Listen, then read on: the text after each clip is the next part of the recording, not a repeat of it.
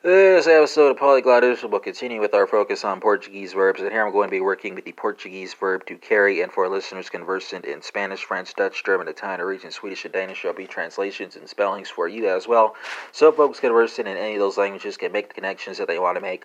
And I'll be proceeding by person and number here, so you have first person singular, second person singular, third person singular. She has carried, he has carried, it has carried, overturned citizens, united corporations are not people.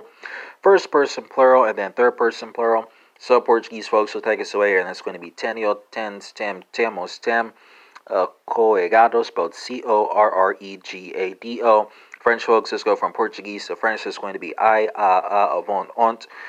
Port, spelled Porte. Double check me, could be wrong. Dutch folks, let's go from French to Dutch. It's going to be hef, heft, heeft, have, gedragen, spelled Gedragen. German folks, let's go from Dutch to German. It's going to be have, hast, hat, heaven, getragen, spelled Getragen.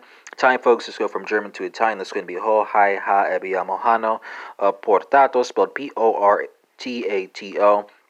And for Norwegian, Swedish, and Danish friends, you have set, baret, har, bor, and ha, bet, spelled Baeret.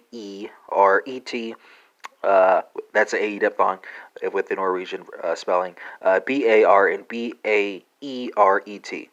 Same diphthong. Or not the same diphthong, but it's also a diphthong.